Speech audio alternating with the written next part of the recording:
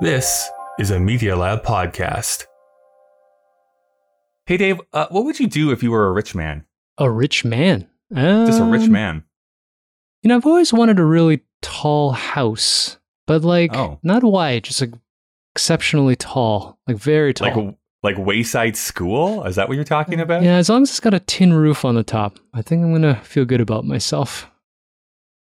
I just want a bunch of birds. On a rinky-dink spaceship headed back to Earth, Kyle and Dave are stuck on board with an evil machine. This giant robot is forcing them to watch films it picks. If they don't obey, then it'll be the end of the world. Again. This is mostly Kyle's fault, but he's not going to face an apocalypse alone, especially not on this ship that seems to be held together with tape and imagination. This is Kyle and Dave versus The Machine.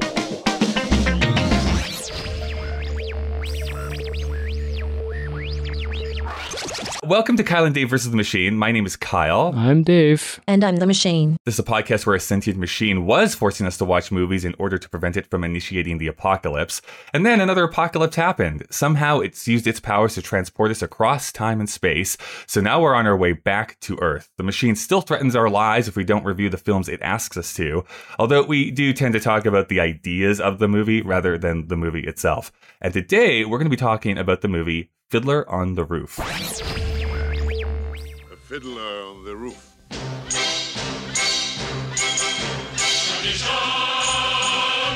Tradition. If I were a rich man, yabba-dibba-dibba-dibba-dibba-dibba-dibba-dum. All day long I biddy-biddy-bum. If I were a wealthy man, I wouldn't have to work hard.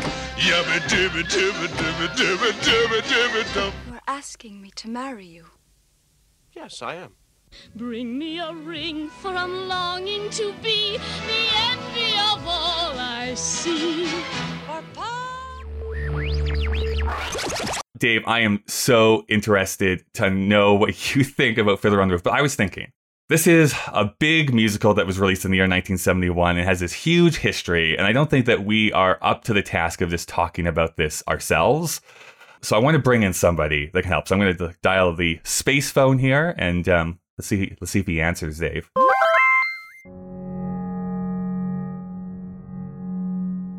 Matt Koplik, is that you?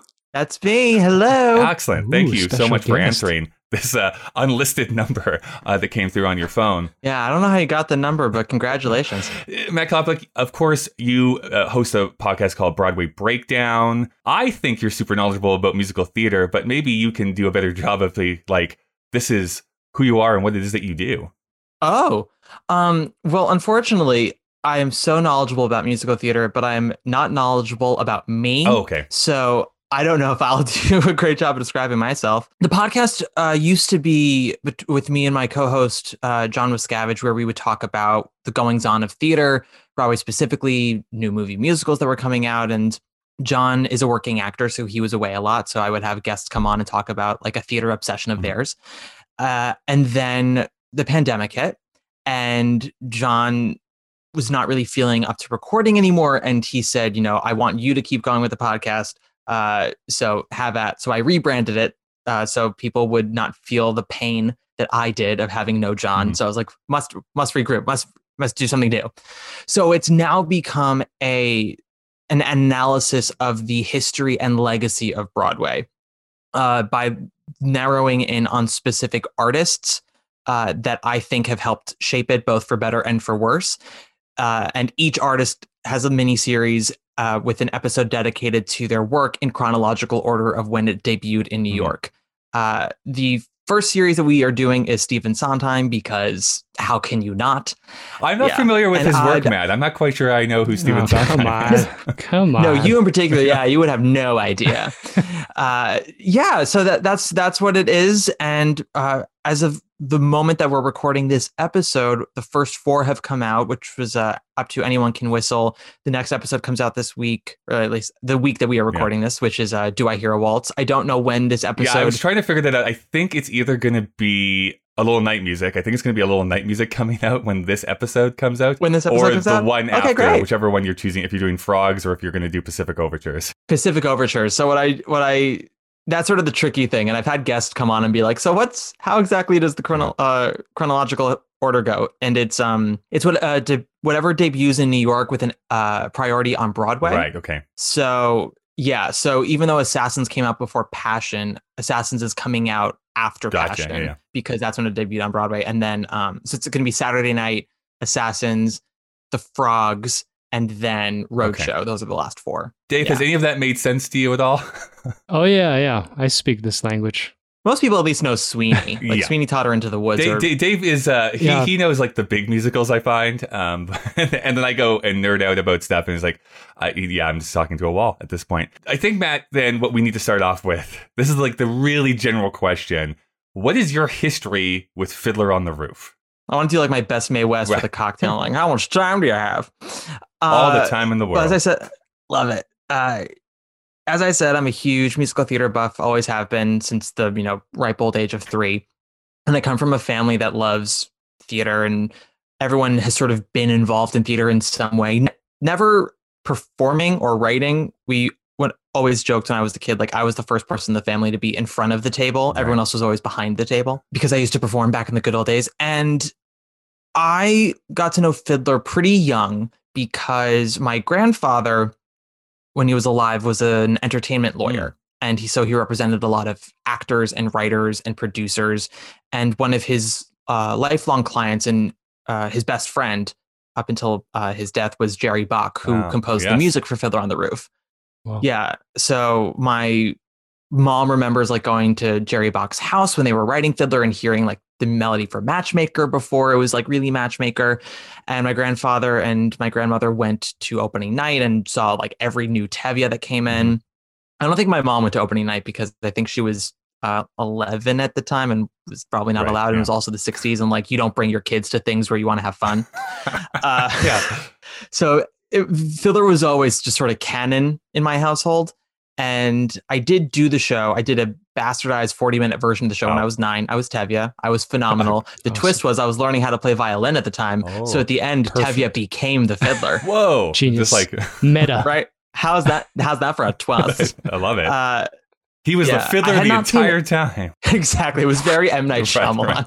Mission Impossible the whole face. Time. Yeah, rip off the mask and Oh, with the Mission Impossible 2. We can't go on to that because I still don't know what that movie's about. I've seen it 3 times. Tom Cruise doesn't know what that movie is about. Yeah. Well, it's about Tom Cruise. Doesn't know what anything's about. Yeah, right. It's about Tom Cruise. He lost the plot years ago. Matt is too good to be on this podcast. I finally saw it live. I saw the movie a couple of times when I was a kid. I always loved the score. And then I finally saw a professional production, which was the one in 2015, 2016. Was Alfred Molina? Danny Burstein. Danny Burstein. Okay. No, I didn't see. So I wanted to see the Alfred Molina one. My grandfather, God bless him, was a very judgmental man. And always, especially with Fiddler, very protective. And he was not pleased with that production, the Alfred Molina production. He said it was just simply not Jewish enough. Right. And so he told me not to see it. He didn't want that to be my first version of it. And then by the time the Danny Burstein one came around and Jerry had died, he was like, I don't know if it's going to come again after this one in a while. Just go see it. So that was the first professional production I saw. And then I saw the Yiddish production a few years later. And that's my Fiddler history. Cool. And I guess for like the movie specifically, do you have positive feelings, negative feelings, meh feelings? We'll get into it. I definitely remembered the movie being a lot better. Okay. I think it's still a pretty good movie. I remembered from my youth and the way it was always sort of discussed in the history of musical theater as being a really like one of the best movie adaptations of a stage musical. And it's pretty good, but there are some lapses for me in this one. Dave, what is your history of Fiddler on the Roof? I have none. I know that it exists. As we discussed at the outro of the last episode, I didn't even know it was a musical.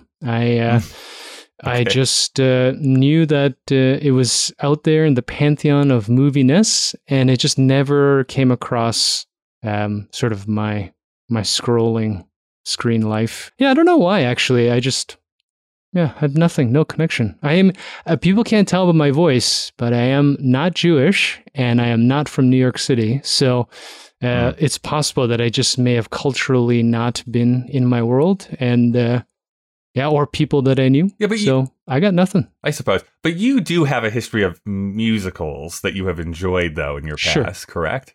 Yeah, I mean, I'm from Toronto, so we have, Toronto's got, Phantom was big because they had the Pantages Theatre and Les Mis, Lion King, like all the sort of more recent ones. Touring ones. Yeah, like 80s, 90s. And then mostly the musical stuff comes from, Disney movies or things of that nature. Right. So, that Andrew Lloyd Webber phase, what is that, like late 80s into the 90s? That's what was really popular in Toronto. I thought you meant like everyone goes through an Andrew Lloyd Webber phase. I thought what you meant. Everyone absolutely goes through an Andrew Lloyd Webber phase. Actually, that's probably true. So I used to know Andrew Lloyd Webber, of those. This is where I proved my merit as a guest. He came in the 70s, early 70s, the Jesus Christ Superstar, and then has just stayed. It's just right, stuck around like herpes.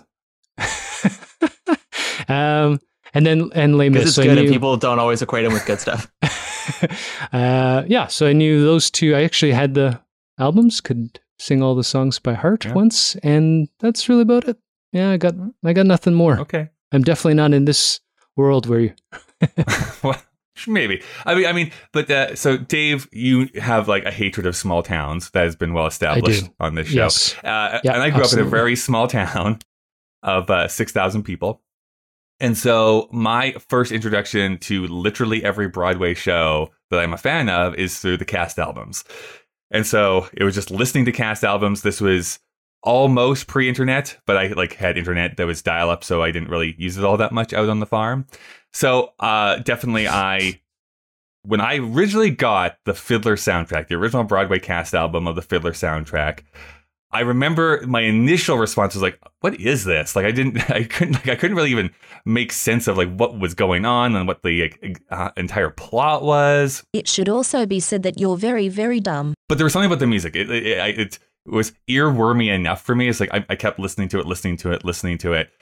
And hilariously enough, even though years later I did read up like what the basic plot structure was, for like a good 15 years or so, I didn't really know what the plot to Fiddler on the Roof even was. I could understand from the songs, like, okay, guy in a town, he's poor, has some daughters, they're getting married off, but I didn't really know like the other structure of the show and how it all fit together. I've never seen a production of Fiddler, and this is actually going to be the first time I'm going to watch this movie in full. I've definitely seen clips from this movie before, specifically If I Were a Rich Man and Sunrise Sunset. I've seen those clips in like isolation, but I've never actually watched the movie start to finish ever in my entire life. So I know the soundtrack of Fiddler so well, and yet I have never actually seen a production of Fiddler on the Roof. So this is going to be fun for me to kind of experience that for the very, very first time. Let's do this. We are going to go and thank some sponsors, and then when we return, we'll be discussing a little bit more about Fiddler on the Roof. Dave, do you think we should maybe sing the ad copy this week? Well, it might be tradition. Yeah, maybe we should put a sunrise and sunset on that idea. Welcome to the ad copy section of Colin Dave versus the Machine. Of course, we are a proud member of the Alberta Podcast Network, locally grown, community supported. The Alberta Podcast Network promotes and supports Alberta-made podcasts and connects their audiences with Alberta-based businesses and organizations. We have a couple of new sponsors actually this week. First is Rumi. You know, with warmer weather comes yard work. Yuck. Am I right, Dave? Luckily, we're up here in the spaceship Potemkin. No leaves. And we are... and no leaves. That is the one good thing about being in the dark recesses of space. No leaves. With warmer weather comes yard work, and lots of it. Prune your trees and shrubs, clean your eaves troughs, replace those drafty windows you notice over the winter. By the way, did you know that eaves troughs is a Canadian word? And if people are listening to us in the US of A, they probably have no idea what we're talking about. Is it just because they use gutter? Gutters. Yeah, gutter. They call it gutters. We use both. It's not British? Eaves? No, it is a Canadian word specifically. Canucks. Interesting. Yeah. You can call Rumi to take care of all of your outdoor and indoor spring home maintenance while you fire up the barbecue and relax. Visit Rumi.ca, that's RUMI.ca, or call 1-844-777-7864 and let Rumi's trusted local experts take care of your yard, so all you have to do is enjoy it. Dave, what do you have for me this week? All right. This episode, yeah, sure. Our episode this week is brought to you by the Northwest Fest International Documentary Festival, running online. I shouldn't emphasize, but they put in all caps. Running online from May 6th to the 16th. Even though Northwest Fest can't happen in a movie theater this year. Does that sound weird? Even though Northwest Fest can't happen in a movie theater this year, they've still put together an outstanding lineup of some of the year's best docs. In fact, this year, there are a whopping 40 feature films plus 40 short films available for viewing to anyone in Alberta. This is your chance to stream some of the hottest new docs from Canada and abroad, many of which are Canadian, international, or even world premieres. All access streaming passes, ticket packs, and single tickets are available now at northwestfest.ca. I ran out of breath there. Northwestfest.ca. That's a hard. You do it. Northwest Fest. Northwest Fest. Northwest Hard Fest. not to say Northwest with a Fest. weird- Northwest Fest. Northwest Fest. When you become a singer, you have to know about breath control. We've been watching The control. Voice, and they're all like, Be like Topol. Oh. Be like Topol and just yell at God. Northwest Fest. Northwest Fest. All right. Well, we have just watched Fiddler on the Roof, all 3 hours of it. You know, having watched it here just now, Matt, what do you think? What are your thoughts? Well, full disclosure, I did watch the movie before we all watched it just now with my grandmother to bone up for this episode because I'm a good student.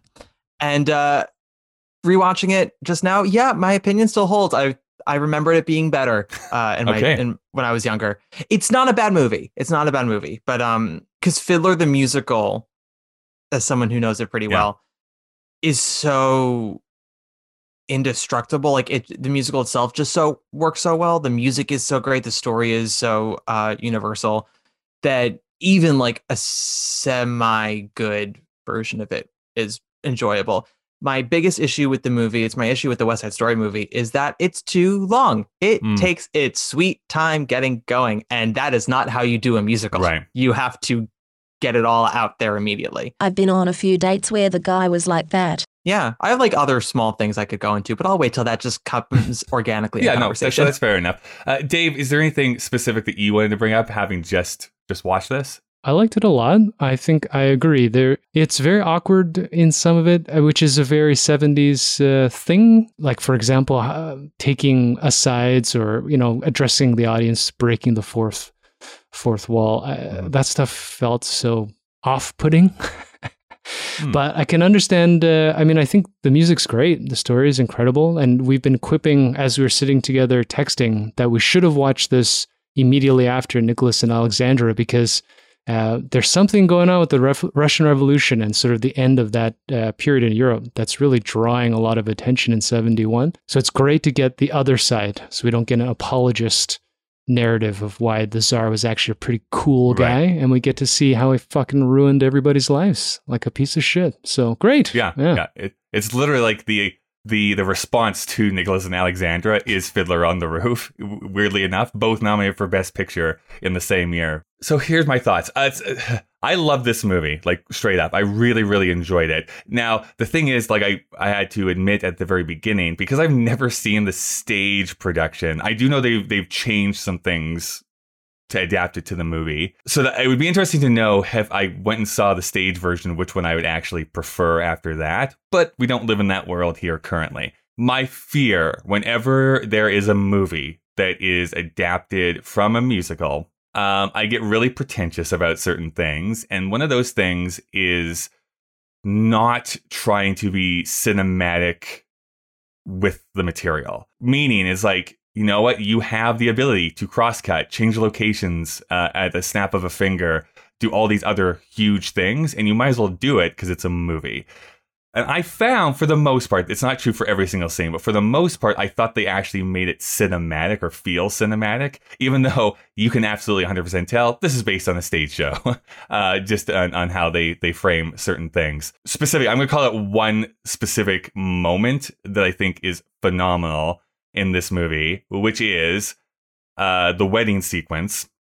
So the wedding has happened, and then like the constable and his men kind of come into it, right? And it goes completely silent, and it's like super close up of Topol's face. It's blurred in the background, and you can slowly see his like arm raise up behind him. And it's like, I don't know, that's like brilliant little piece of filmmaking because you know exactly what's happening, what's going on, and why this is such a big moment that's about to happen. And then all hell breaks loose, huge sound. We're getting into like them beating people up and throwing things around. So those are the moments that I loved. I also, and I don't know if people are going to fight me on this opinion, I love the dream sequence so incredibly much in this movie because, again, they just go all out. It's like, let's just be crazy for this like 4-minute sequence, because to tell you the truth, from the original Broadway cast, this is the song I always skipped. But as a piece, and when you actually see it visually, it's like, oh, this all works. But I think I'm going to echo what both of you have already said, where I think the themes are supremely relevant. I think there is a reason why this has lasted not just 50 years as a movie, but over 60 years as a play, that it consistently gets revived, that and is going to be remade again, in fact. There's a lot here that we can kind of sink our teeth into. I guess before we get into any type of backstory or anything like that, like, Matt, what are those pieces that you think that are still like super relevant that this movie still can after 50 years? I mean, one of the major themes of the movie is sort of the price of progress and the toll that can take on a community, and what exactly holds a community together, what holds a family together, why traditions are both important and toxic at the same time, and understanding like what are the ones to hold on to, pride. It does discuss religion, but not in a way that's religious-y. That makes sense. Religion is almost like just another tradition in the world of Fiddler on the Roof. I think that's sort of what makes it so universal and iconic. There's actually a famous story that I know my grandfather always liked to talk about, which was, you know, Fiddler was this huge hit on Broadway. It was the longest running show on Broadway until that point, and, you know, played everywhere and did so well everywhere. And they were nervous at first about it playing in other countries. Mm-hmm. And when it opened in Japan, it was like this phenomenon. Like I hate using the term because it's so overused, but it was the Hamilton of its time in Japan. Just like, it was the thing. And they go to the creators go to Japan to sort of see how it's doing.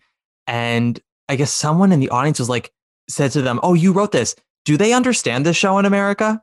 Right. And it's such a Japanese story, I think is what they said. Yeah. Yeah. Well, because every country can relate to the themes of this piece, I think. And so it's one of those things where I use Fiddler as always an example with, like, you want to write something that's universal, write something that's very specific, because everyone will relate to that in some way. Like, they'll recognize pieces of themselves.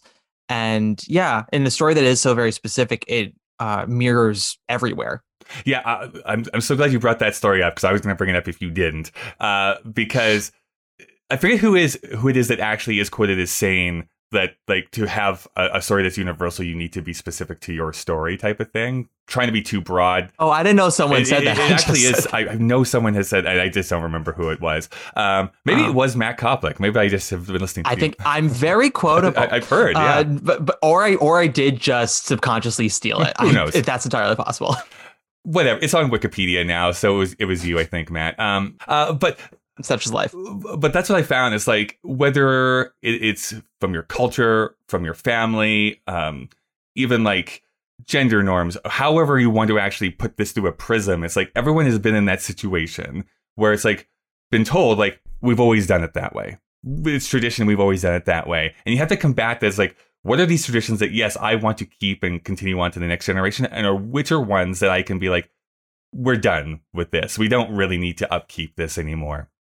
And that's going to be different for every person. And I think that's what I find so compelling about Tevye as a character, because it's like, he bends, and then he can't bend for the last one. It's like, no, I can't go this far with you. And that's almost the tragedy. It's like, we want you to bend just one more time, Tevye. You just want to bend that one more time, and he's unable to. And then it's up to the audience to decide whether that's right or wrong. I personally want everyone to be married against their will. There's actually a really great documentary that came out 2 years ago-ish, I think, that I watched this week called Fiddler, Miracle of Miracles, which is great because it does a nice little overview of like the history of Fiddler and like some of those stories. Your grandpa's in it. Is he? Oh gosh, I wish I had known that before I watched it. So yeah, he has 2 little bits in it. Neat. Where is he at? Which parts? He talked at one point about Zero Mostel. They like used a clip of him talking about Zero Mostel. Yeah. The other one is he talked about when Fiddler was out of town. Jerry Bach was saying to my grandfather how he was looking into buying a refrigerator, which in 1964, 65 was a huge expense. And my grandpa was like, hold off on a minute. That's a big expense. We don't know how the show's going to do.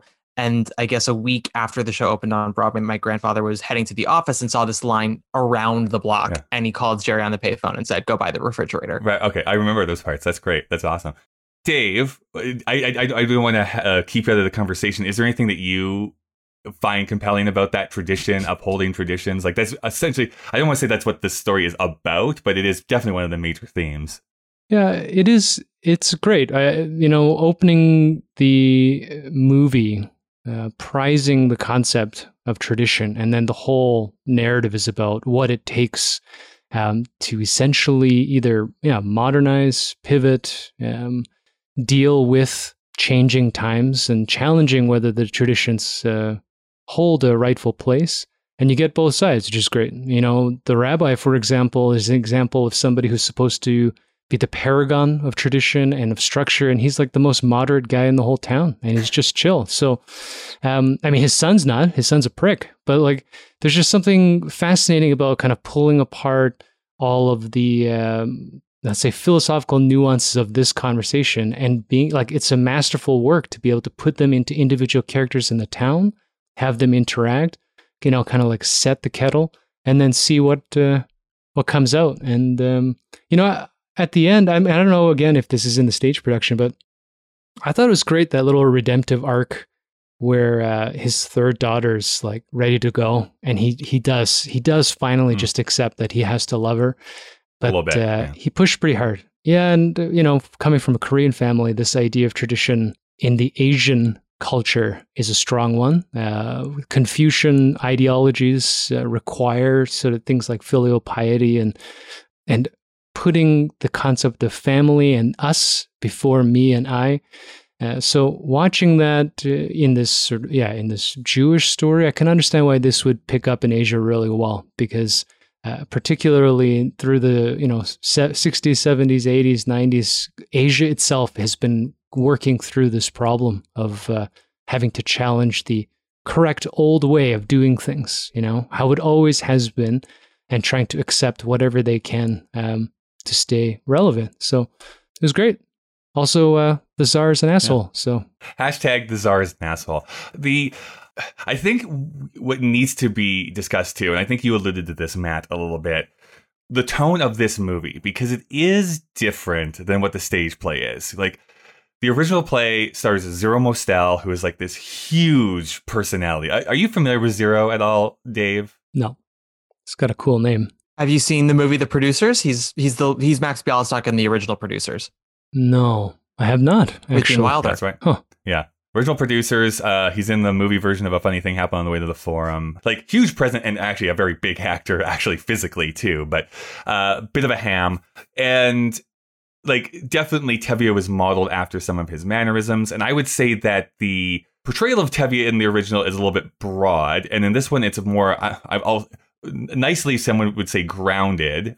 Maybe some other people would say like realistic. I never really like using that word necessarily. So regardless, there's a bit of a different tone for the two different ones. Matt, what is it that you wanted to say about that specifically? Because I think you were mentioning how some people have a certain outlook on maybe which one is better or not. So the thing with the tone, and this is sort of something that happens with the 70s, because I don't know how much you guys know about sort of the history of the movie musical, but it's kind of dying at the time that this movie's coming this out. This is the last in fact, it's like really this one. Yeah, it's because the musicals used to be a lot different. You know, they used to be like An American in Paris, Singing in the Rain, big body, and you know, just really elaborate and very much escapist fare. They were not really movies you went to like see a mirror held up to you. And the 60s on Broadway, it's slowly starting to change. It's still escapist, but they're dealing with darker themes, and cabaret happens. And with 1970 with Company, you know, that's the first time audiences saw literally themselves on stage, and they didn't like it.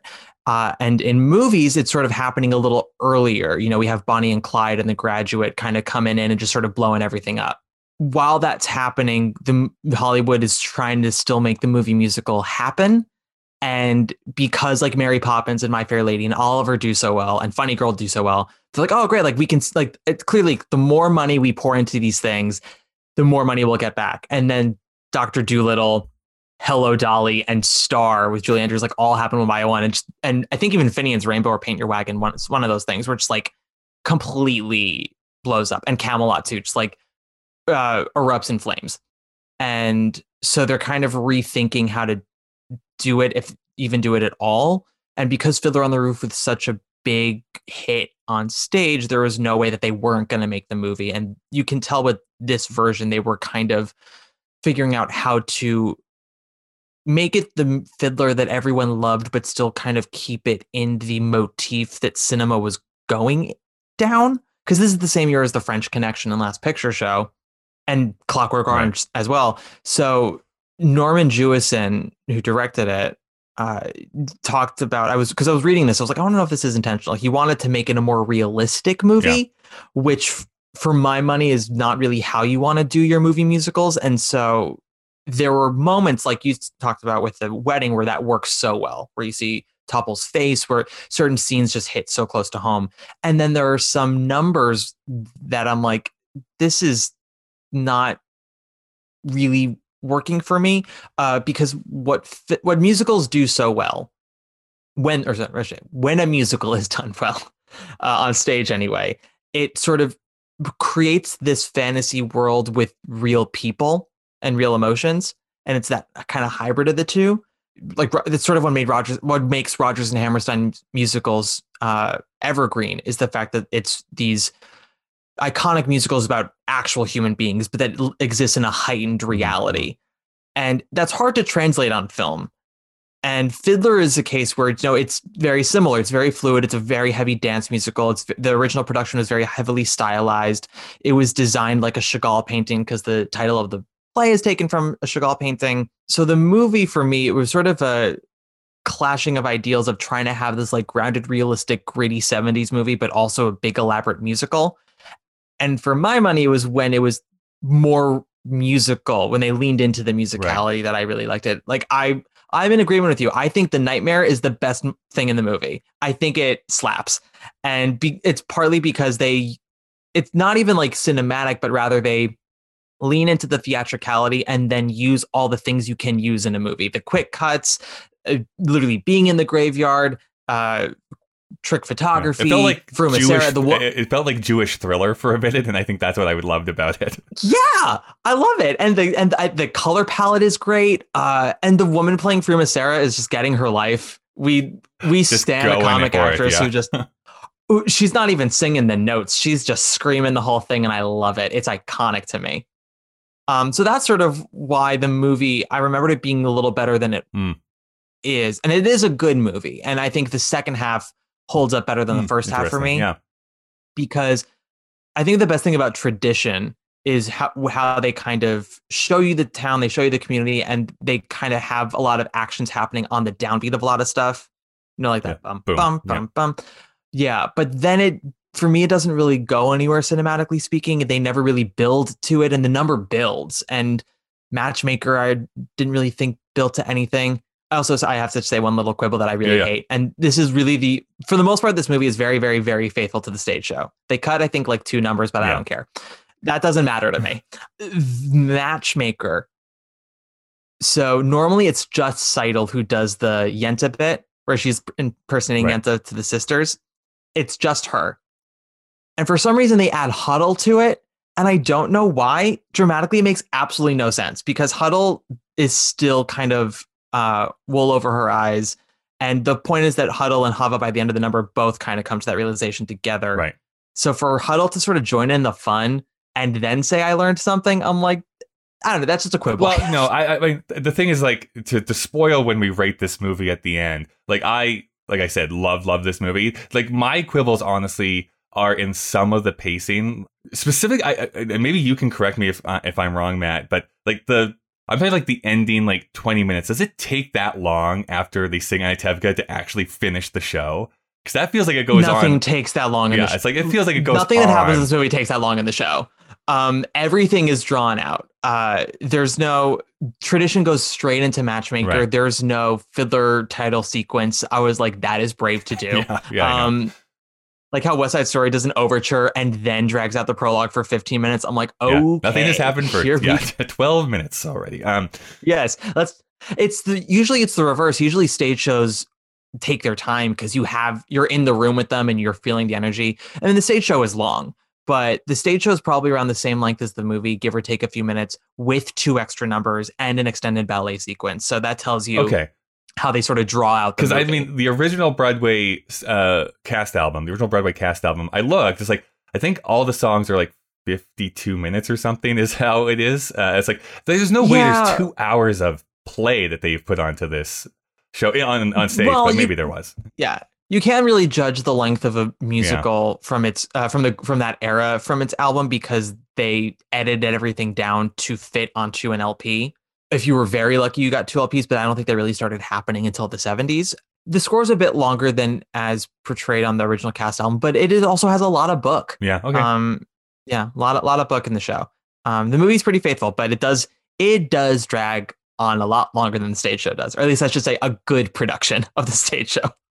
Dave, what's your favorite song? I don't know. I'm suddenly getting confused because you have me watching Little Night Music, and I have the wrong songs in my head. Oh, yes, Wait, Dave, you watched A Little Night Music, the movie? Yeah, he's coming on as a guest for this, for putting it together, so I'm making him watch that movie, which I feel bad about because the movie's not great. The movie's definitely not great. Why would you do that? There's a perfectly good PBS broadcast of the stage show available. He's watched that too, so I had him watch that first, I'm watching, and then he's going to watch the movie. Okay. So I've got the one that's on an opera stage. So I'm getting them crossed up. I love that song, Now Later Tradition, though. It's a great piece. Are you agreeing with like the pacing issues, or were those something that you didn't really feel watching this? No, I agree, and I think that as we learned Norman Jewison with the Hurricane, this sort of drawn out, deliberate things, some of the jump cutting, some of the decisions that he makes to make it, as you brought up, cinematic, make this feel a little bit dull at moments and confusing sometimes.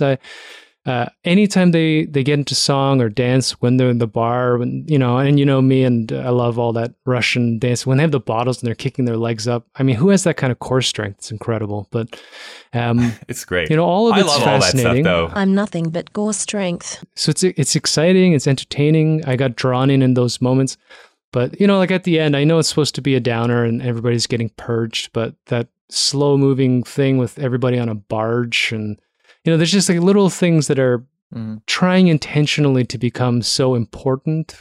I don't know. It's weird to think about, 1971 does have all these movies that are released, but are they aware of each other? Or is this something, in that zeitgeist idea where everybody's just depressed and everybody wants to make something gritty? I don't know. But there's something going on in 71 where everybody has this intent that, all of their movies have to have this little edge. And Matt brought this up.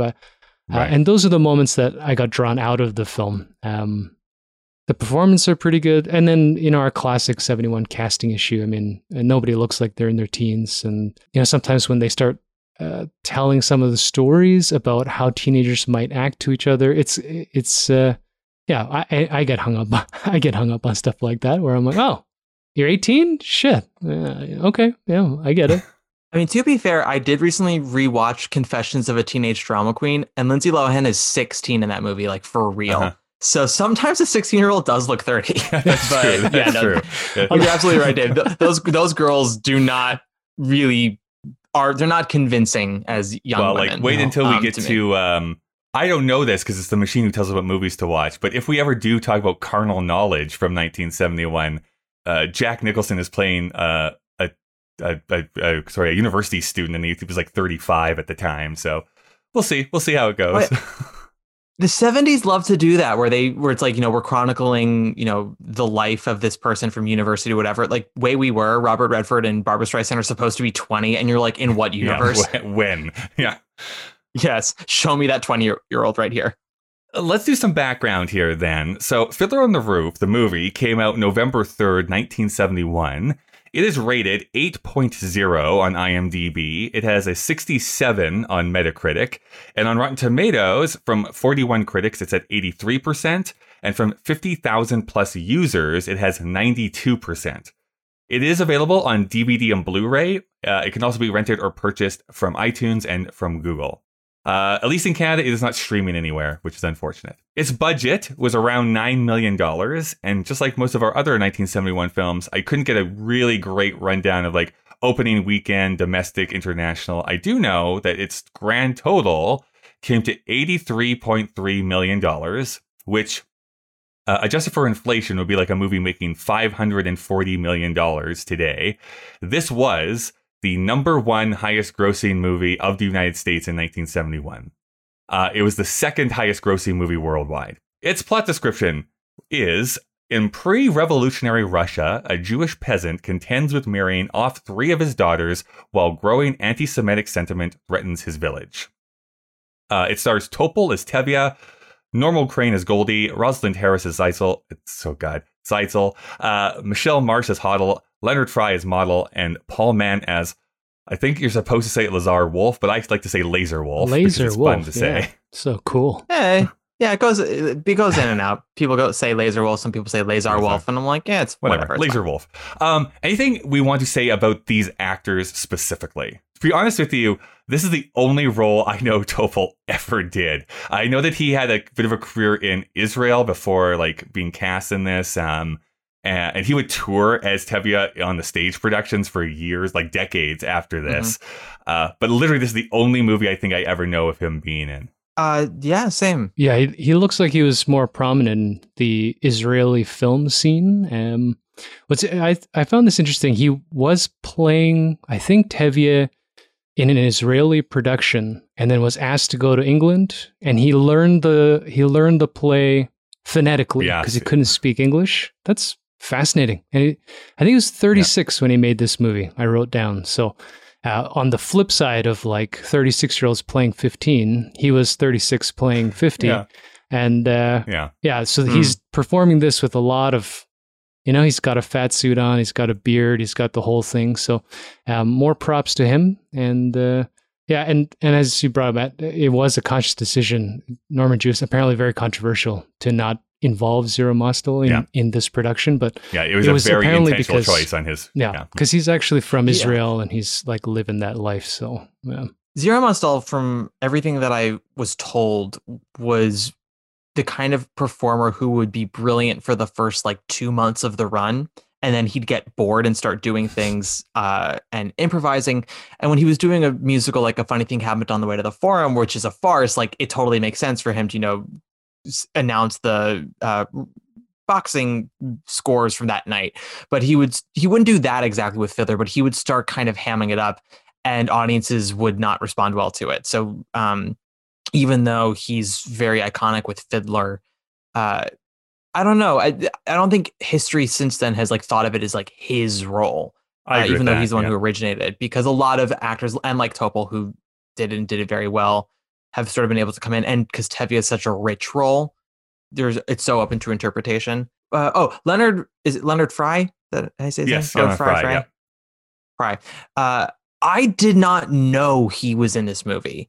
I had only known him from Boys in the Band. Oh, that's right. Which is if I don't know, Dave, have you seen Boys in the Band? No. Dave basically hasn't seen anything. It's good. William Friedkin, who directed The Exorcist, directed it. It's one of my dad's favorite movies, which is a fact that people love about my family. But he's in it, and if you want to see like how good of an actor that man was, just compare Fiddler to Boys in the Band. It's like a total 180. Yeah. He plays Model and Fiddler, and then in Boys in the Band, he's a very dry, very jaded homosexual who talks, with very sort of monotone. What I am, Michael, is a middle-aged fairy queen. Like, it's just so good. So I was very impressed with his performance in this movie. He was actually nominated for an Oscar, actually, for this role. Deservedly so. Very charming. And his hair, because he wears like, the only way I can describe it is like a very intense Jew fro in Boys in the Band, like very tight and close to his head. To see him with like these long, feathery locks and Fiddler, I was like, oh, look at you all dreamy. Right, yeah. So this is like the huge background of this, and this is going to be like a hat on a hat on a hat, it's going to feel like. So this was written by Joseph Stein, music by Jerry Bach and John Williams, lyrics by Sheldon Harnick. Based on the musical Fiddler on the Roof by Joseph Stein, music by Jerry Bach, lyrics by Sheldon Harnick, which itself was based on the play Tevye and His Daughters by playwright Arnold Pearl, which was based on the stories by Shalom Aleichem. So, I should have taken a deep breath before that one. Let me tell you about Shalom Aleichem first, because that was a pen name. His real name was Solomon Nomovich Rabinovich. He was born in 1859 in this small shtetl in the Russian Empire, and had a pretty traumatic childhood because his father's failed business forced him into poverty, and his mother died by the time he was 13. But he was inspired to become a writer after reading Robinson Crusoe, of all stories, and took the pen name because it's a variant of a Hebrew expression meaning peace be with you. Then by the 90s, the 1890s, he was at the center of Yiddish literature, and his Tevye the Dairyman was published in 1894. In his 40s, witnessing the pogroms that were sweeping through southern Russia, he was like, we're getting out of here. So he moves his family to New York City. And after a variety of health issues, for actually a few years, he was semi-invalid in bed, he couldn't do a whole lot. Passed away in 1916 and is buried in New York City. What I found fascinating is that apparently his funeral was attended by 100,000 people. That's what it says. And I'm like, I don't know how that works. And I'm going to assume that was mostly people of the Jewish faith, because unless I'm completely wrong, I don't think any of his stories were actually translated into English until 20 years later, in the 30s and then into the 40s. That's kind of his overview. Do you know anything else about him, Matt, before we blow past him too much? Not really. I just know he was venerated with, his readership. Yes. He was very well regarded. That's all I really know. Now, the person I really could not find out about much at all was Arnold Pearl, who does this play called Tevye and His Daughters. He would actually pass away about a month after this film came out. So Arnold Pearl died fairly young, in his 50s. But he had this career in film and television. For television, people might know him from Naked City or East Side, West Side. His other huge claims to fame, though, were co-writing the screenplay for Cotton Comes to Harlem, which was one of the early blaxploitation films directed by Ossie Davis. And Pearl would write and direct a documentary called Malcolm X that would be up for the best documentary feature in 1972. That script was then taken by Spike Lee, reworked and adapted into Malcolm X, the movie that he directed in 1992. So that's how his work kind of influenced the rest of films. So the musical that ended up on Broadway, Fiddler on the Roof, has a bunch of these different influences then going on. We, of course, have the original stories. We have this play that Pearl had written. And it's the early 1960s. Jerry Bach, Sheldon Harnick wanted to adapt the book Life is with People, written by Mark Zaborowski and Elizabeth Herzog. This is a popular book, but it was really this academic study on the life of Jewish people in the shtetls of Eastern Europe before the Second World War. And some of the producers didn't think that there was anything really to latch on as far as a story for that source material. So they kind of combined that concept with these original stories of Tevye and decided, okay, we can make something out of this. Now, as far as the book writer goes, Matt, I should have probably warned you about this. Do you know anything about Joseph Stein? How much do you know about Joseph Stein? As a human being? Almost nothing. Yeah, I don't know anything else he actually did outside of this. Yeah, I think he wrote the book for the musical Rags. Okay. Did he do Zorba too, or am I making that up now? Maybe. Yeah, I can look that up. I don't think so. That might have been Joe Mastroff, but don't quote me on that. I believe Joseph Stein wrote the book for the musical Rags, which was sort of like Fiddler 2.0. It came out in the 80s and lasted all of 4 performances. My big to-do with Rags is that it was Broadway superstar Judy Kuhn's like first lead performance in a musical, and it beat the musical Smile for a Tony nomination for Best Musical that year, which I'm still angry about, even though I wasn't alive for that Tony ceremony. You are contractually obligated, though, to talk about Smile every appearance that you make. So, oh yeah, and the 1994 Carousel, they both have to come up in every performance. I'm so sorry, Dave. This is very inside baseball. Yes, he did. He wrote Rags. Yeah. Joseph Stein wrote the book for Rags, which was such basically Rags, to put it mildly, is like what would be like a sequel to Fiddler. What would happen when Tevye and his family like came to America? Obviously with different characters, but it's the same idea, same theme. Now, Bach and Joseph Stein, of course, then writes the book to the show, the non-musical bits. Bach and Harnick, of course, were a bit of a team, although they did not always work together necessarily. That being said, outside of Fiddler, I would say that maybe She Loves Me is probably the other most popular one, unless people really have a love affair with Fiorello, which I don't think anyone does. Fiorello was a bigger hit at the time, but She Loves Me is more beloved now. I also have a soft spot for The Apple Tree. Yeah. Also, you're right. Joseph Stein did write the book for Zorba. Okay. Look at that. I actually have knowledge about something. Dave, as I continue on my novel here, I swear I'm going to get through this. But here's what happened. So Harold Prince, or as his friends like to call him, Hal Prince, was brought in to be the producer and initially the director, but he says, no, I'm not Jewish. I think I'd be the wrong choice. So he encourages people, or the other producers, to bring on Jerome Robbins, or his friends called him Jerry Robbins. He was already an established name. He's probably best known for choreographing West Side Story as well as Fiddler on the Roof. And he was Jewish, but Jerry Robbins also brings along with him a little bit of baggage, because for those of you who aren't super into Broadway, Robbins was a catastrophic dick, which is also how my dates describe me. I should point that out. But a genius at what he did, especially as a choreographer, but was a monster. Like, he was just an awful person. The weird thing about him, though, is that he was allowed to get away with that because literally, well, I shouldn't say everyone, almost every single person who ever worked with Jerry Robbins said the same thing. He's an awful person, but I'd work with him again in a heartbeat. He was one of those people. He pushed you and pushed you and pushed you, but it's like the results were great. So people kept hiring him. He had extra heat coming into the production of Fiddler because as a closeted gay man, the government found that out. And instead of being outed, he named names during the House Un-American Activities trials. And one of those people who was blacklisted, not specifically by Robbins, I don't think, was Zero Mostel. So those people, they did not get along when he came on for that show. One of the bigger things that Robbins did, and there's actually a similar story about this for West Side Story, is that he asked Sheldon and Bach of Bach and Harnick about like the plot. They're like, what is this musical about? Like, what is this about? And they tried to explain the plot to him, and he's like, no. What is this show about? And that's when Hal Prince broke in. He's like, it's about tradition, Jerry. And he's like, okay, great. Write that as the opening number. And that's how we got Tradition to be the opening. This musical would run for, 3,242 performances, which I think is roughly 8 years. At the Tony Awards, it was nominated for 10 awards and won 9, including Best Musical, Best Director, Best Music, Best Choreography. In fact, the only thing it did not win was Scenic Design. That's the one that it lost to The Odd Couple. So The Odd Couple must have had a great scenic design that year. Now, so a lot had changed between 1964 when the musical opened and on Broadway and 1971 when the movie premiered. So this is what we call producers wanted to make this story a little bit more grounded. And they thought, who would do a good job? Norman Jewison. Norman Jewison, who is not Jewish, weirdly enough, but a few years ago had won the Oscar for In the Heat of the Night. He directed that, won Best Director. That movie wins Best Picture.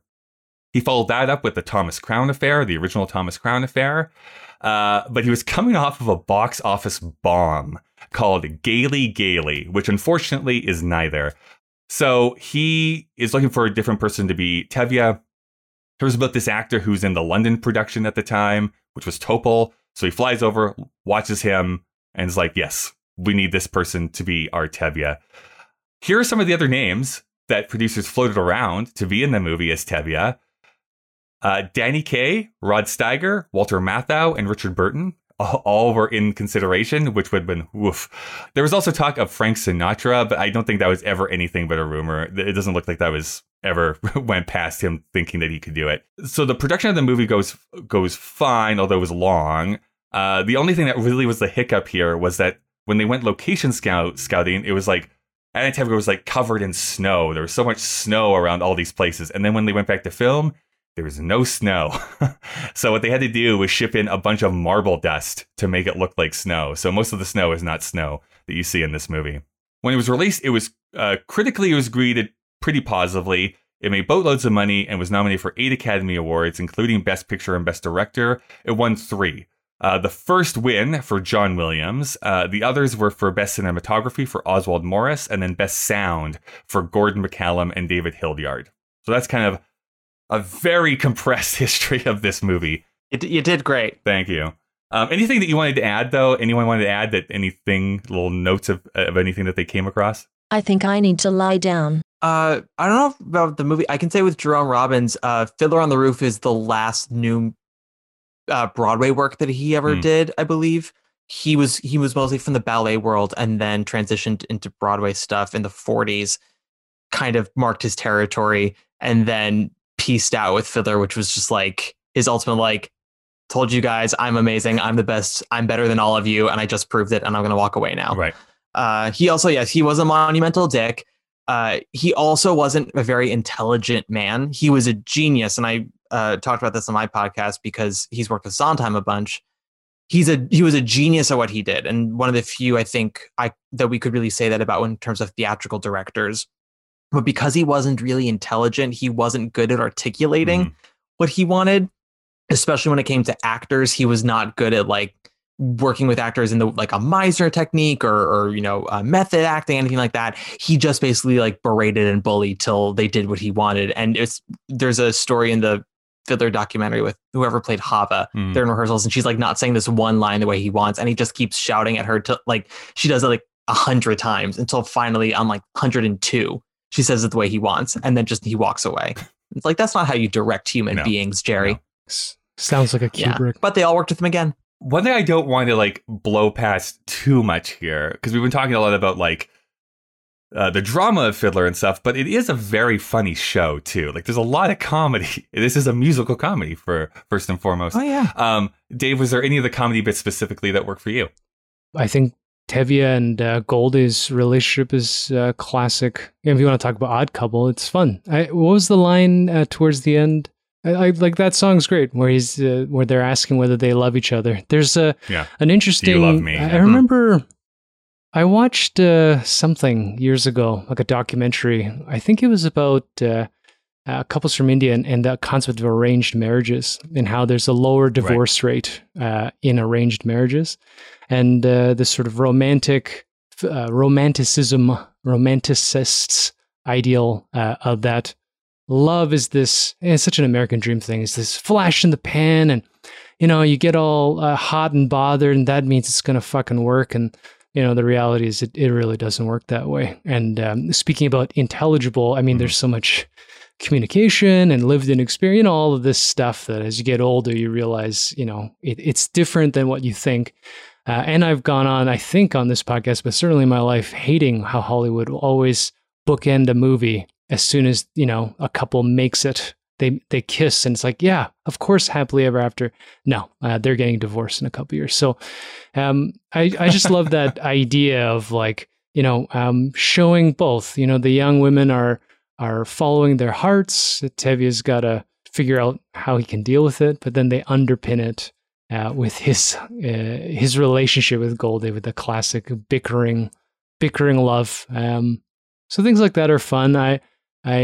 I love the bar scene when they're getting drunk. Just to break in, like, I really adore the Tevye and Goldie relationship. Yeah, they get in each other's nerves, but there does seem to be that true love that's there. Plus, the actress just does a great line reading of like, "Do I what?" Yeah, but yeah, Golda, just so everyone doesn't get dragged in the comment section later, not Goldie, Golda. It's a funny show. I would argue the Fiddler is almost entirely a musical comedy until the pogrom at the wedding. And that's when everything sort of turns on a dime. And the reality of the danger outside of Anatevka becomes very real. But the nightmare, I mean, how can you not laugh and enjoy that nightmare sequence? It's just so delightful.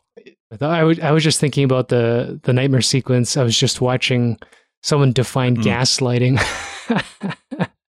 And, that whole sequence comes up and he's looking slyly at the camera. And, with all of my reservations about how they shot all of the asides and interaction with the audience, it's just those things are hilarious when, and the classic sort of theatrical moments where a character will come up with an idea to twist the plot, and it is fun. And to be honest, it was fun enough that after the pogrom and sort of the tension of the purge, I was actually still expecting it to kind of come back up into a lighter note in the forget all of the stuff I just said about hating happy endings. This thing actually had me on this lift that I thought maybe at the end the last number will be them kind of coming to some kind of beautiful conclusion. It's so dour. But, I don't know if that's the stage production or the intent of the play or Norman Jewison, bowing to the late 60s, early 70s thing. So maybe, Matt, you have a better idea because I definitely haven't watched this. But yeah, I thought it was fun. I actually enjoyed watching almost the entire thing.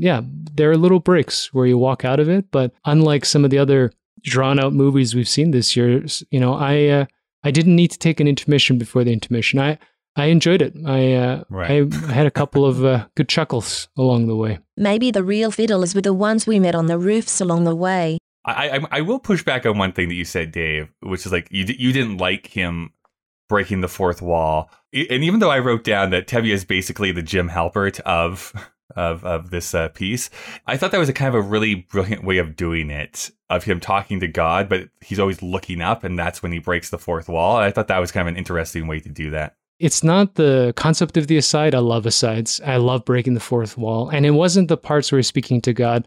I hated when they did the freeze frame stuff. When he turns he's talking to Laser Wolf, and all of a sudden Laser Wolf's like zoomed, and then he starts having his thoughts, and I was like, this looks so shitty. But I'm trying to take it in stride because it is 1971. But not the concept, but some of those scenes. Yeah, it's I feel you, because the breaking of the fourth wall, like talking directly to the audience, that is the stage show. Like, he does talk to God, but he also talks out to the audience as well. And the one time he breaks the fourth wall and talks to the audience and then eventually starts talking to God, where I thought it worked really well, was when Muddle and Seidel say, we gave each other our blessing, we made each other a promise, and we want your blessing. And the way they sort of film it, which is like, while he's having this aside, they all of a sudden, from being right behind him, they're now all of a sudden they're like 100 yards away from him, which is, I thought, a really great way to use a cinematic technique while still embracing the theatrics of the material. Yeah. The Laser Wolf part, and I think because it's supposed to be a comedic moment, that's why they do the freeze frame. It just didn't work as well. I think if maybe I don't know, it was sort of like trying to find this middle ground. I would say, if I had my biggest issue with the movie, and again, I said it earlier, I want to say it again. It is a good movie. I don't want anyone to feel like am I allowed to curse on this podcast? Oh yeah. Okay. I don't want anyone to feel like I'm shitting on their opinions, but sorry, I have a really fucking foul mouth, and I'm used to just saying everything. Great. Fantastic. You're in the right place. Fantastic. I was holding back this entire time. I'll go back and add extra curses actually when I edit this. So. Thank you, and as many deviant sexual terms as we can as well. Right.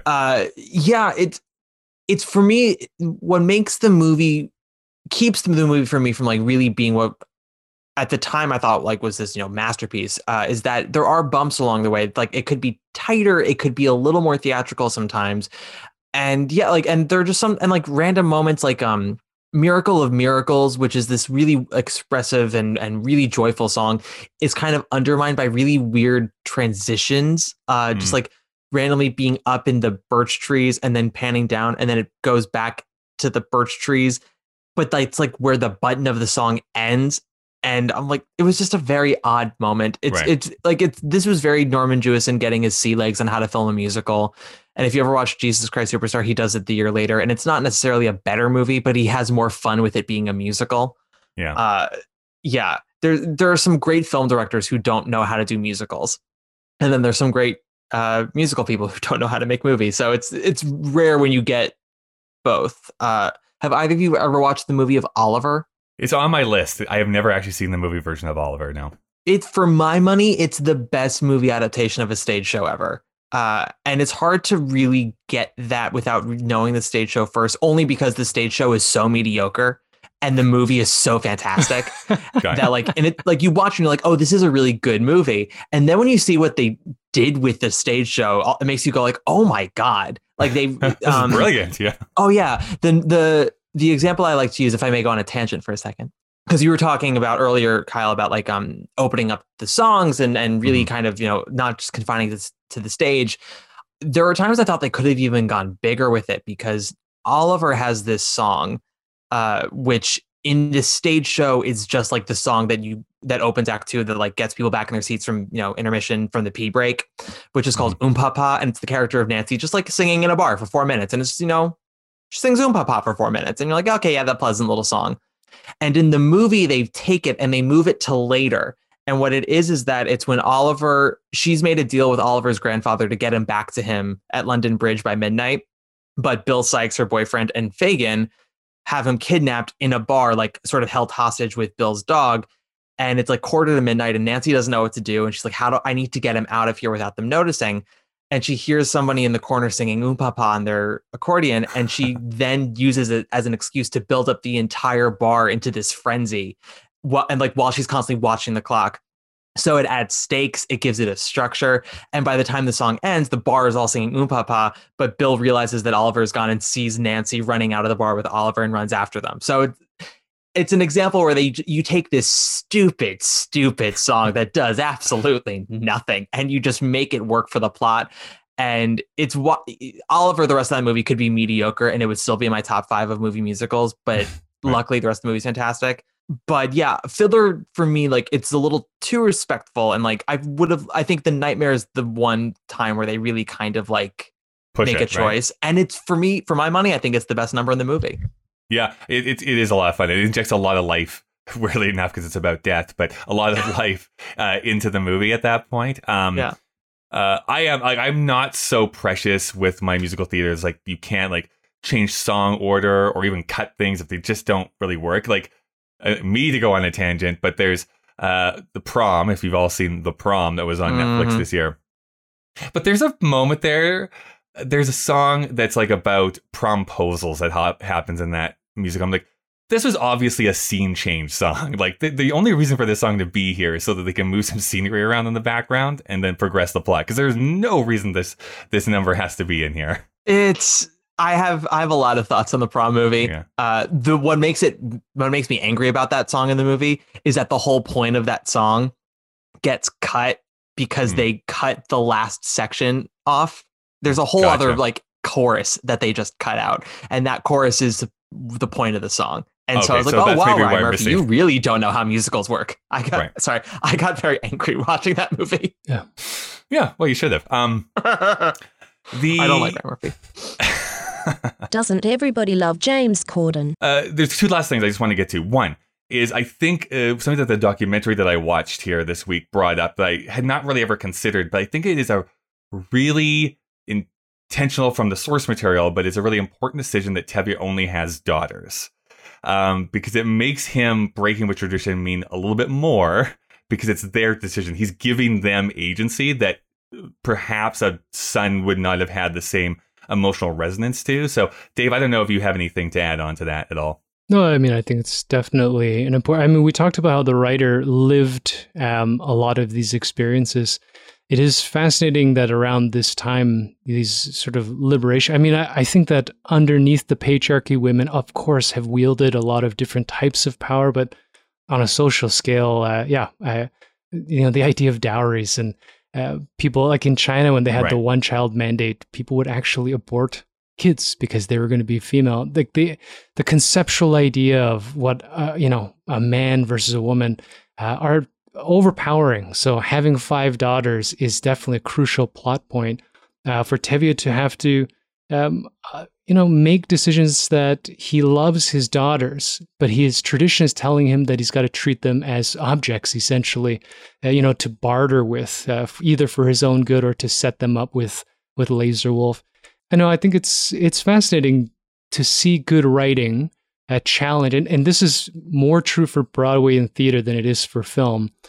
to be more nuanced and subtle in its attack on culture, to try to just poke at you, to be like, hey, you're fucking this up, and here's why. And they can do things that are ironic and do things that are sarcastic, and you can, you could have fun with it on theatrical stage and overplay things, maybe even to hide it more in plain sight. Whereas I feel like film, either as we learned, with the Hays Code and the fucking FBI and all the propaganda, or just the fact that you can rewatch the exact same film over and over again and suddenly, kind of like pick at it. Film's a lot more scared to attack these problems until this year, apparently. This year, shit, they're going after it and they're trying to hit everybody in the face. But I think it's a crucial part of it. It's not just tradition, it's challenging. I do love that Tevye has standards for the men that he wants his daughters to marry. So while like he does adhere to the traditions of how marriage works in the community, it's not just like anyone who has like a good job. He's like, he has to be learned, he has to be this, because as you said, he does love his daughters and he thinks highly of them, and he raised them to be strong, smart women. And I do love that ends up biting him in the ass, because now they have agency for themselves. Right. And like, I think part of the reason why Tevye does sort of bend so much is that he has a little respect for that. He's like, you know what? I respect that you know what you want in this world and that you're going for it. And you're pushing back. And I think too, like something that was, again, pointed out in the documentary, which I only kind of like half understood, is I think the third daughter, the reason why he can't necessarily bend the full amount in that moment is because she's not just marrying someone that he doesn't want. It means that because he is Christian, like she has to literally leave the faith. Like that is what she's doing. She's like, I'm leaving being Jewish. And that is just a bridge too far for him to like sign off on, because that's too many traditions that we're going to be losing at the same time. Well, in a way, it also feels like she's abandoning them. Yes. Right. And it feels like she's spitting in their face. And that's sort of, like, I can't just wipe it off and hug you like that. You've now insulted me. So, yeah. But the love overpowers it in the end. And there's a bittersweet ending there where they won't be closed off to her forever, which is good. There's a great line I wrote down where he says, what is it? Love. It's a new trend. It's fun, Yeah, right. Do you have a favorite daughter? Oh, that's probably a good question. For me, Saitzel. I mean, I don't know. I think she has the most. She definitely gets the ball rolling. Yeah, she has the most charisma. She has the ball rolling. I have a soft spot for Huddle. I like a girl who talks back. You're right. When Perchik's like, I'm a great tutor. Huddle has one of my favorite lines when Perchik says, I'm a really great teacher. And she goes, I heard the rabbi who speaks highly of himself only has a congregation of one. Yeah, exactly. She's sassy. Great. I mean, if I was like to be like super nitpicky, the other two daughters don't really ever do anything. So I don't know why we actually need them in the show specifically, but that is really just a minor quibble. They're in the book. Exactly. They're in the book. That's why they're there. So last thing is the actual idea of tradition. The one thing that got really plain, I felt, was like there seemed to be this comparison that was going on between like adherence to tradition is very similar to the phrase of like just following orders, which is like this tradition of our community, of our family, of our religion. Is not all that different from these constables over here. They're like doing it because, well, they told us to. I guess I'm just really broadly asking, like, do any of the other themes in this movie speak to you, or are they resonant for you? I mean, tradition is not necessarily something that I like have an emotional response to. I am technically of the Jewish persuasion, but I am of a persuasion of Jews that are not necessarily very Jewish. I'm a fourth generation Manhattanite.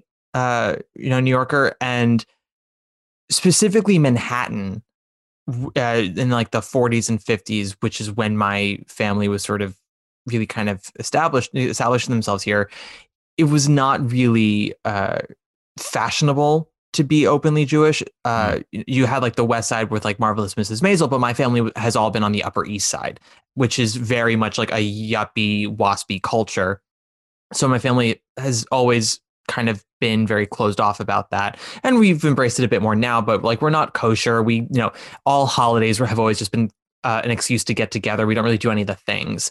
But, you know, Would I have you my say own that like, then you're like Jewish-ish? Is that what you're trying to say? yeah, what I always say is I'm Jew-ish. That was always what I say. So thank you for leading into that. Yeah. So for me, traditions are more just like, I don't know, a way to kind of have structure in like a day-to-day of way of living. I feel like with Fiddler, in the same way of how people sort of harp on the old times, it's sort of this idea of like, well, it got us to where we are and we're still standing. So clearly this works, or like there's something to it. And if we change things, like who's to say that we won't all come crashing down tomorrow? So there's a fear about it and less of a, you know, this is the right thing to do and what you want to do is morally wrong. It's just a fear of, you know, if we stop doing this one thing, who's to say that the sky won't fall? Right. Yeah, there's some musical, like some YouTube musical, I can't remember what, but it takes place like during caveman times, and it's a comedy, and they have one character in the community whose like job is to hold up the sky, and it's this person whose arms are just up the entire time throughout all the musical, and someone's like, well, what if you took your arms down for a second? And everyone's like, what could happen? What could happen? And that's sort of like the sketch comedy version of Fiddler to me. Right. How about you, Dave?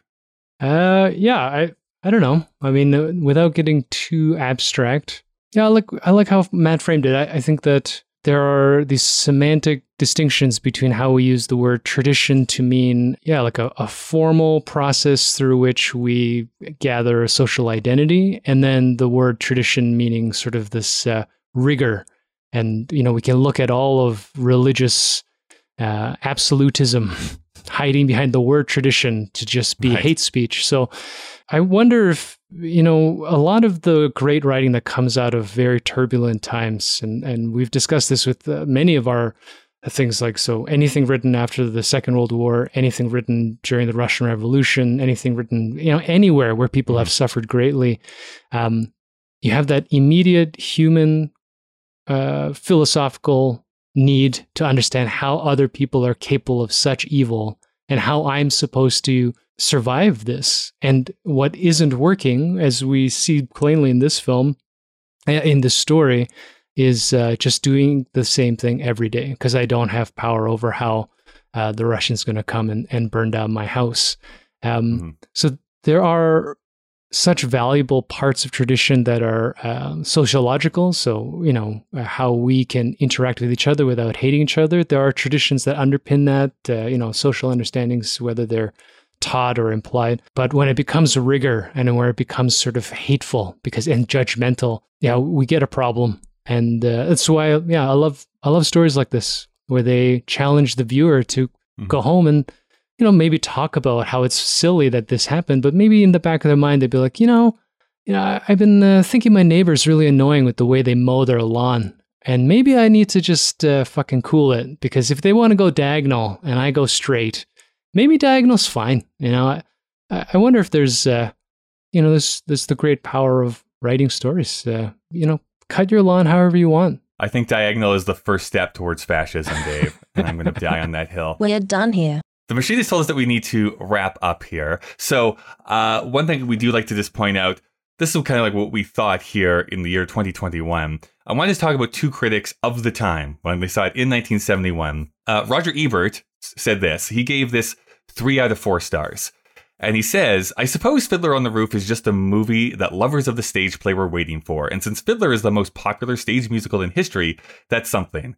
But would it be heresy on my part to suggest that Fiddler isn't much of a musical, and that director Norman Jewison has made as good a film as can be made from a story that is quite simply boring? Fiddler on the Roof has been around a long time, has become an institution, and has added some good songs to our memories. But in the process, it's become so polished, so packaged, so distanced from the real feelings that inspired the original stories, that it's become just another pleasant product of American entertainment industrialism. So why do I give it 3 stars? Because what it does well. It's just what the public wants. I doubt if they'd like a better Fiddler more.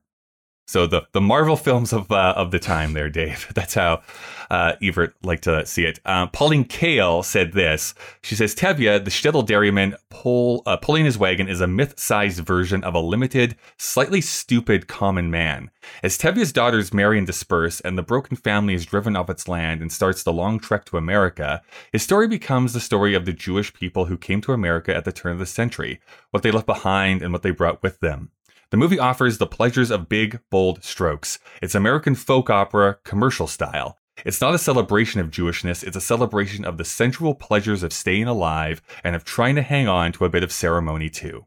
So I find it interesting that both of those kind of mention the fact that like this is way too consumerist as their interpretation of this show, because it was like a big Broadway hit coming to the movie screens. It sounds like young critics trying to be critical. With Roger Ebert, that man gave 3.5 stars to The Phantom Menace, so just like take his review with a grain of salt.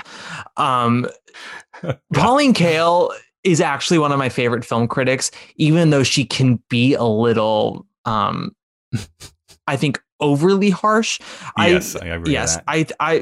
I think that Fiddler is a brilliant musical and a pretty good movie.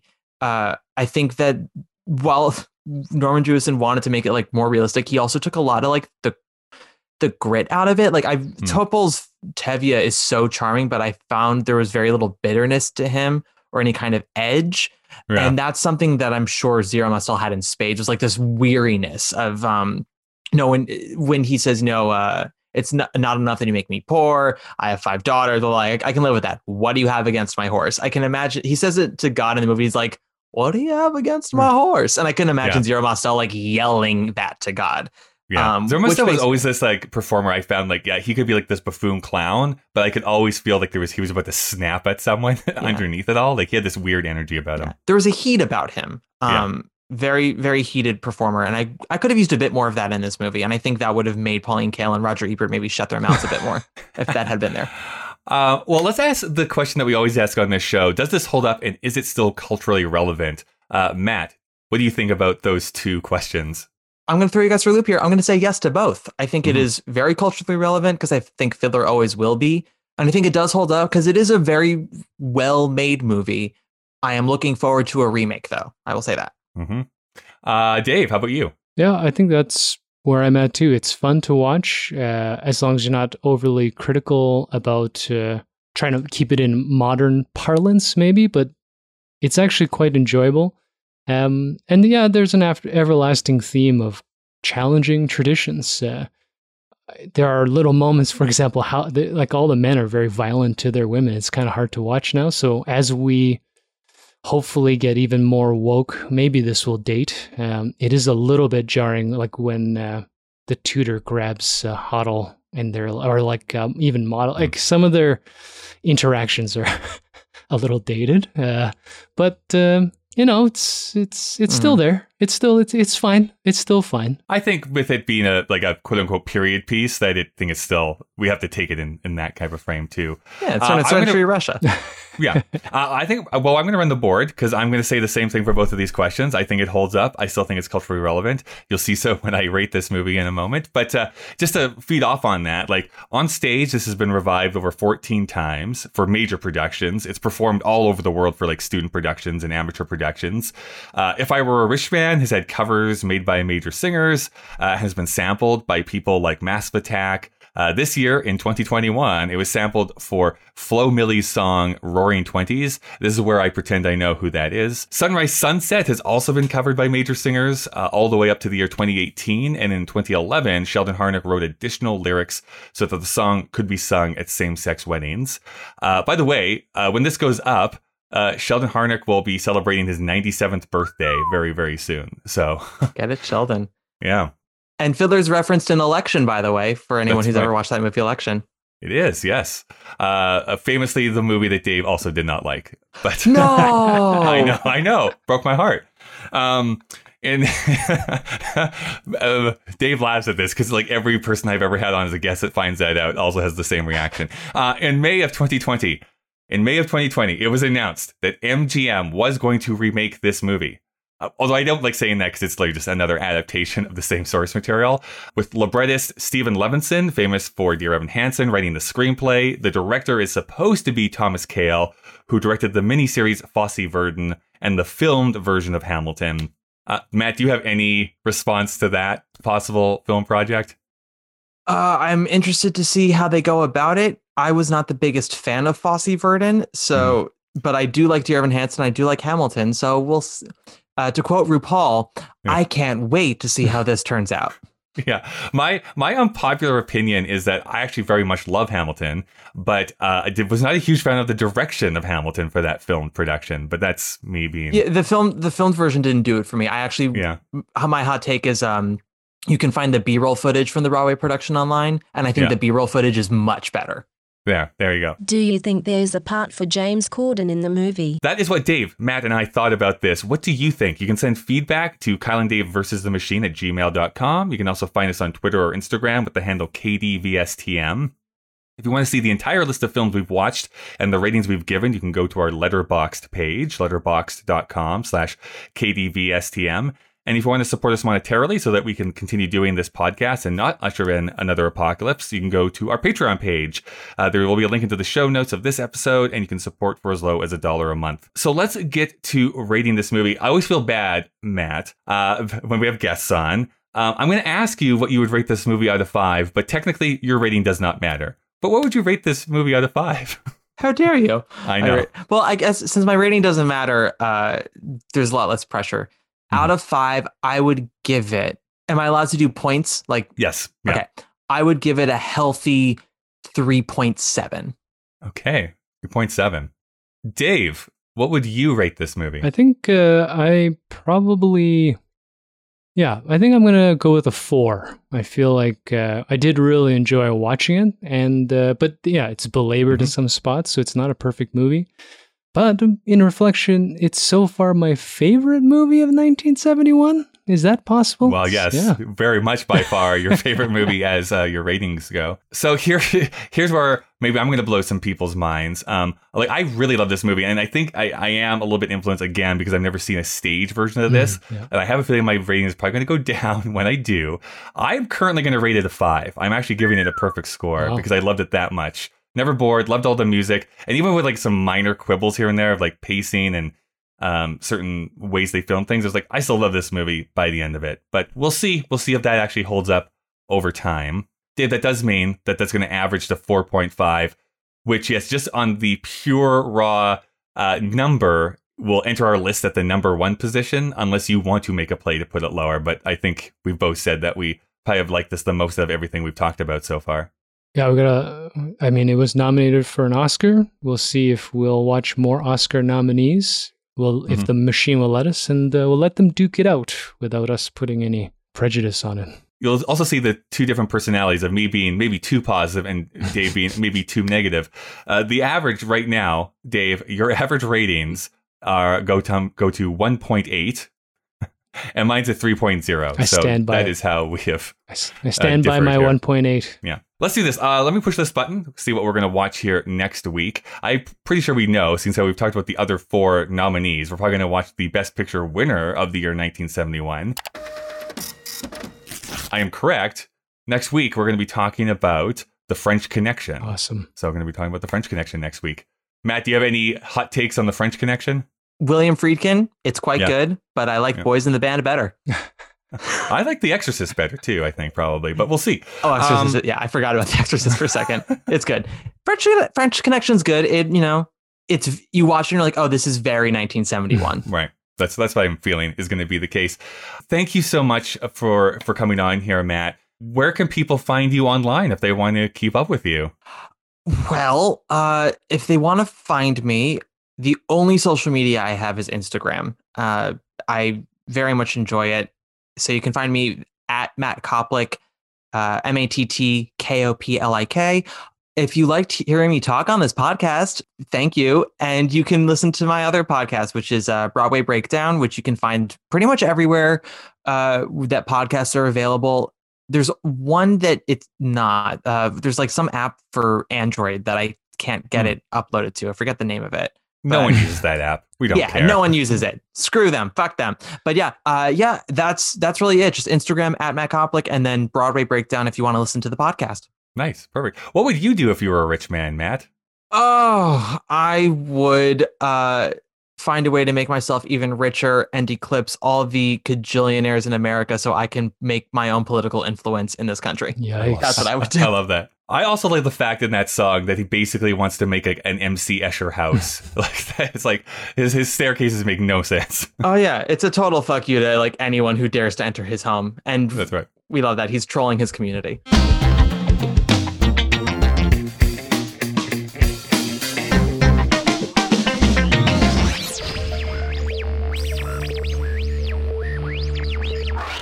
I personally want everyone to be married against their will.